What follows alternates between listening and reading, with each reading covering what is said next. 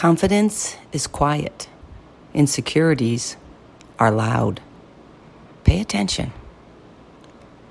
A flower doesn't compete with the flower next to it. It just blooms, with its face to the sun, rooted in the earth. Insecurity is worrying about whether they will like you. Confidence is knowing you'll be fine if they don't.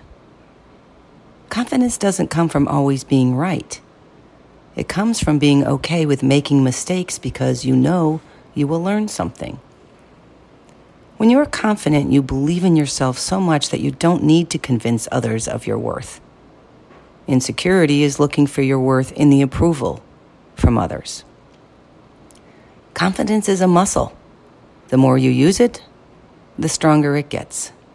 Start paying attention to your inner voice. If it's loud with insecurity, get busy strengthening your confidence by overcoming your fears. Be confident.